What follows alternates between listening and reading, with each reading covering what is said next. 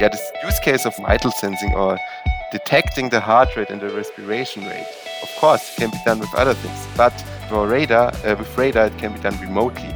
So remotely, I mean without any physical interaction. So you do not need to wear something, no chest belt, no device. It just senses through your clothing, directly sensing the movement of your chest and gets the signal from there. And this is quite unique. And I believe this will grow over the next few years in many different smart IoT devices. The potential of the Internet of Things is well known, but how do we actually implement it? How can people and companies benefit from it? In this podcast, we meet experts from Infineon, partners and customers who tell us how it can work and what it takes to make IoT work. My name is Thomas Reinhardt. I'm your host, and I'm really excited to have this great opportunity sharing this podcast with all of you. Now that the days are getting shorter, the nights longer, and the temperatures colder, people like to retreat to their own four walls. It's cozy, warm, and safe there. And smart technologies can help making it also energy efficient and adapting to the needs of the residents, all fully automated. But what does it take for these smart applications? First of all, smart sensors. Therefore, I'm really happy having Bernd Hettich as a guest today. Bernd is a product marketing manager at Infineon, and we will talk about IoT sensor solutions for smart homes. Welcome to the show, Bernd. Yeah, hi, Thomas. Thank you for inviting me, and pleasure to be here today. So, sensors, as mentioned, mark the beginning or the starting point of every IoT system and record data from the environment of a connected device. However, there are very different types of sensors, so to say. Could you please help us understanding the different types a bit better? Yeah, sure. So actually, what we have at Infineon, we call it the sensitive sensor family. And the goal behind is to give things the senses which human also have. So we are here kind of inspired by the nature, let's say, to provide intuitive sensing solutions to electronics and more. And so, for example, we have multiple senses. Well, you are all aware of your ears, for example, so you can listen to things, and therefore we have MEMS microphones in our portfolio. So actually the ones with the best signal to noise ratio in the market, and therefore guaranteeing best audio quality to multiple devices. But there's also the nose, right? So you can smell things. What we have is, for example, a CO2 sensor. There you can sense the CO2 level by devices, for example, in a room. And for example, what you can do is you can link the CO2 level to infection risks, which was now in times of COVID quite relevant, but also, of course, for other infections. And this increases the health. Then there is more with your fingers. I think you can feel pressures and so on. So we also have pressure sensors. So why not implementing pressure sensors in smart devices and enabling the ability to feel small pressure changes. So imagine somebody is entering your room. You have an intrusion alarm functionality in your, for example, a speaker, and this detects the small pressure change by the breaking of the window, and it gives you an alarm. Then, of course, you can combine it with a microphone and so on to make it even more robust. And last but not least, I guess for many of us, the most important sense are the eyes. So you can see your surrounding, you can recognize things. And here we actually have two solutions. So one is the time of flight solution, and the other is the radar solution. So it's to perceive the environment, to see the environment. And why not giving also technology, IoT devices the same functionalities? And that's the idea of our sensitive sensing portfolio. So giving things human senses, that sounds really exciting. So let's talk about the last thing that you just covered. So you mentioned two different technologies giving eyes to think, 3D image sensors and radar sensors. What is the difference between them and what makes radar particularly special? Mm-hmm. Yeah, so maybe let's start with the image-based sensors first. So like the time of flight sensors are, or briefly TOF sensors. So they really provide a image of the surrounding. Of course, the resolution of the image always depends on the number of pixels such a sensor has. But what you get here is also a clear depth information. So how far things in the surrounding are away. So maybe you can compare it to the navigation system of a bat. So you may know that bats are sending around ultrasonic pulses to map their environment and not collide with, with their environment. And kind of similar, you can see the TOF sensors, they're sending out pulses to map the surrounding and getting an image with really these depth informations. So quite nice feature. But the thing is, for the TOF sensors, since they give an image, people are also recognizable here, which can be a really good thing because you can use them for features like face unlocking, which you may know from the laptop, the smartphones, and so on. But you're recognizable. So data are generated here, personal data, and you or me, we have a different picture, right? So data are personalized. And this brings me maybe to the radar sensor. So radar is different, I would say, works also differently, since radar sensing is, I would say, completely anonymous. I mean, um, because it does not generate any image, right? So a signal generated by you or by me could be the same. So radar works in a way that it generates a high frequency signal, in our case 24 gigahertz or 60 gigahertz, sends this signal out to the environment.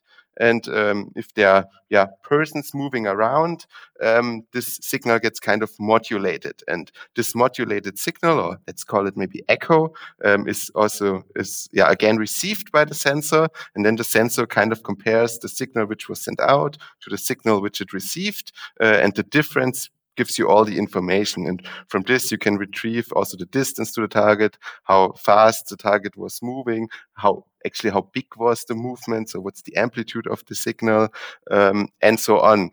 But as said, completely autonomous. And I think not only in safety critical areas where you're not allowed to take images, but especially in private environments. So private homes, if you consider your living room, your bedroom, or even bathroom, I think you are much more comfortable if you're not recorded by an image sensor, but having a kind of anonymous sensing technology, but still having the functionalities of a sensor can bring. Absolutely. So, but you talked about smart home or homes in that case, but mostly we know about radar in the connection Mm. with car park distance control, speed checks, and topics like that. But what are other applications, especially in the area of smart homes? Yeah, you're right. So radar sensing is quite established for years or decades in the automotive segment or traffic monitoring. That's true.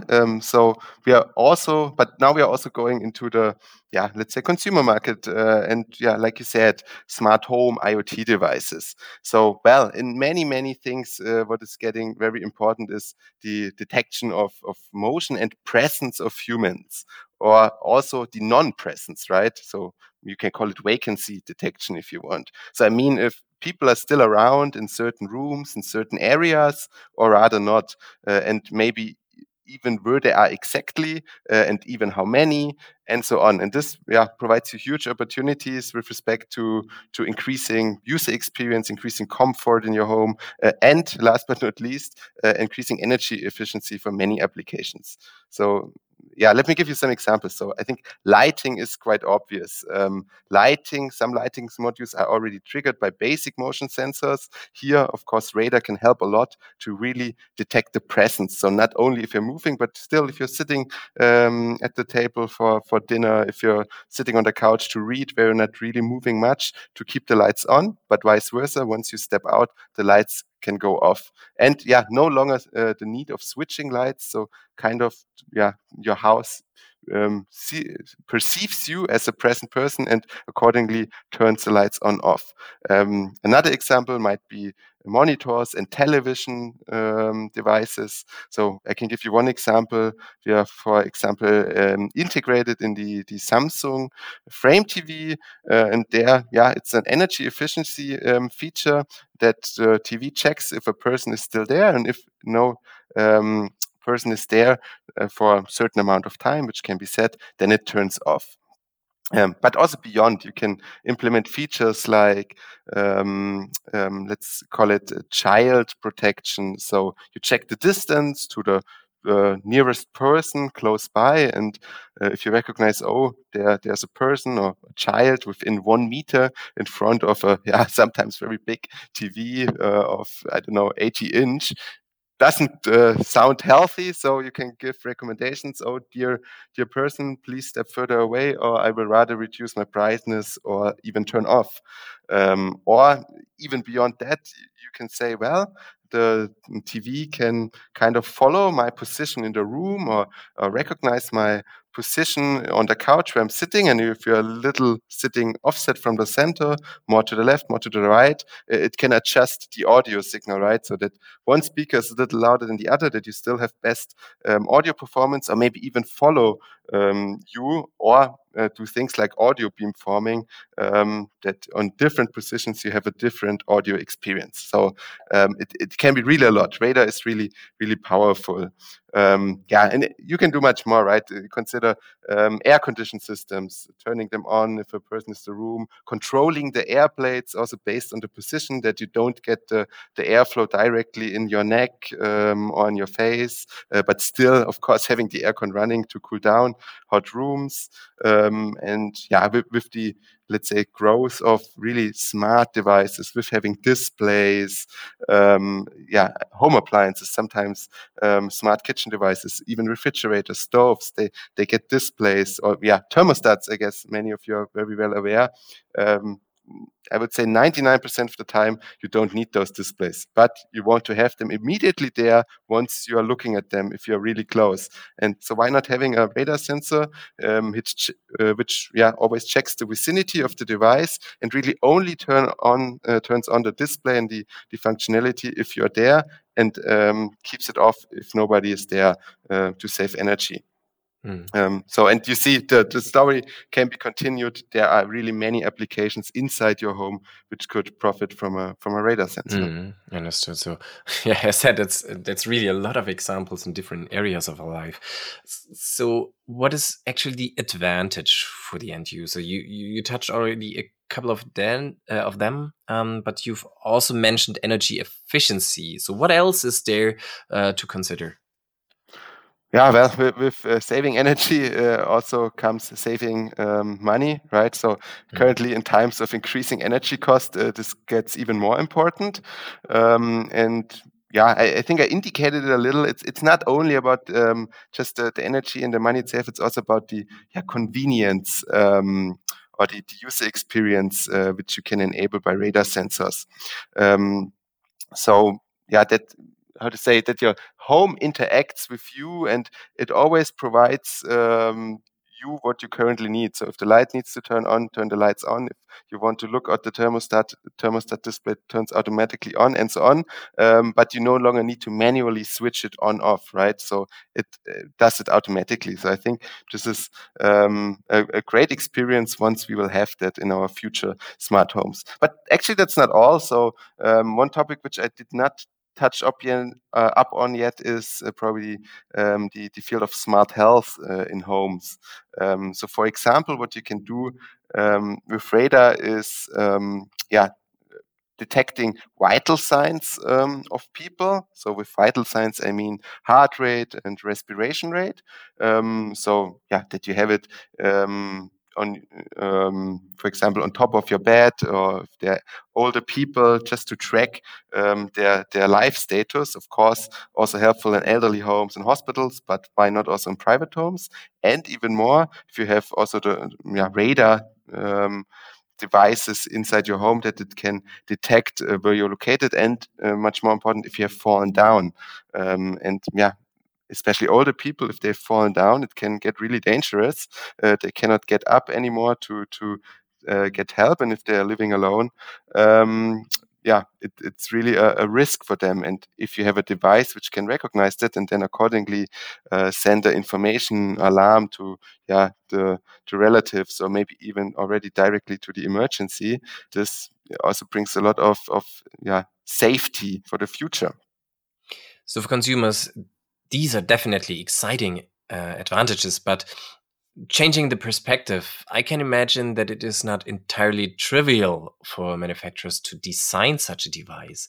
How can we at Infineon help here? Mhm. Yeah, you're right. So, well, I guess you've seen radar is very, very powerful what it can do, all these use cases and all these applications. But yeah, you need to enable this power, so to say. So, designing really smart devices. Has some challenges. That's true. You're right. And yeah, in the end, you want to have it robust and reliable. So it's not that easy, but it's definitely doable. So actually, at the heart of every IoT solution, you have microcontrollers, you have sensors, as we discussed, actuators, communication modules, security components in there, and so on. So you need to kind of match those data which you generate here and process them.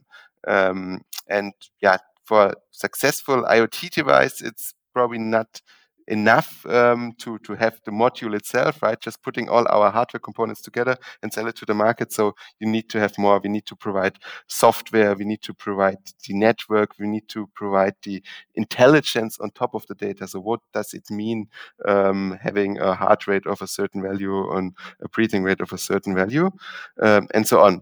And well, Infineon is addressing all these challenges by offering actually radar demo boards and development kits for engineers to work with, but also ready to deploy solutions like reference designs, which can be directly reused, or also our sensitive connected sensor kit, which supports more sensors at the same time. So this is kind of a prototyping platform for simplifying and accelerating the development for all these new applications and innovative use cases.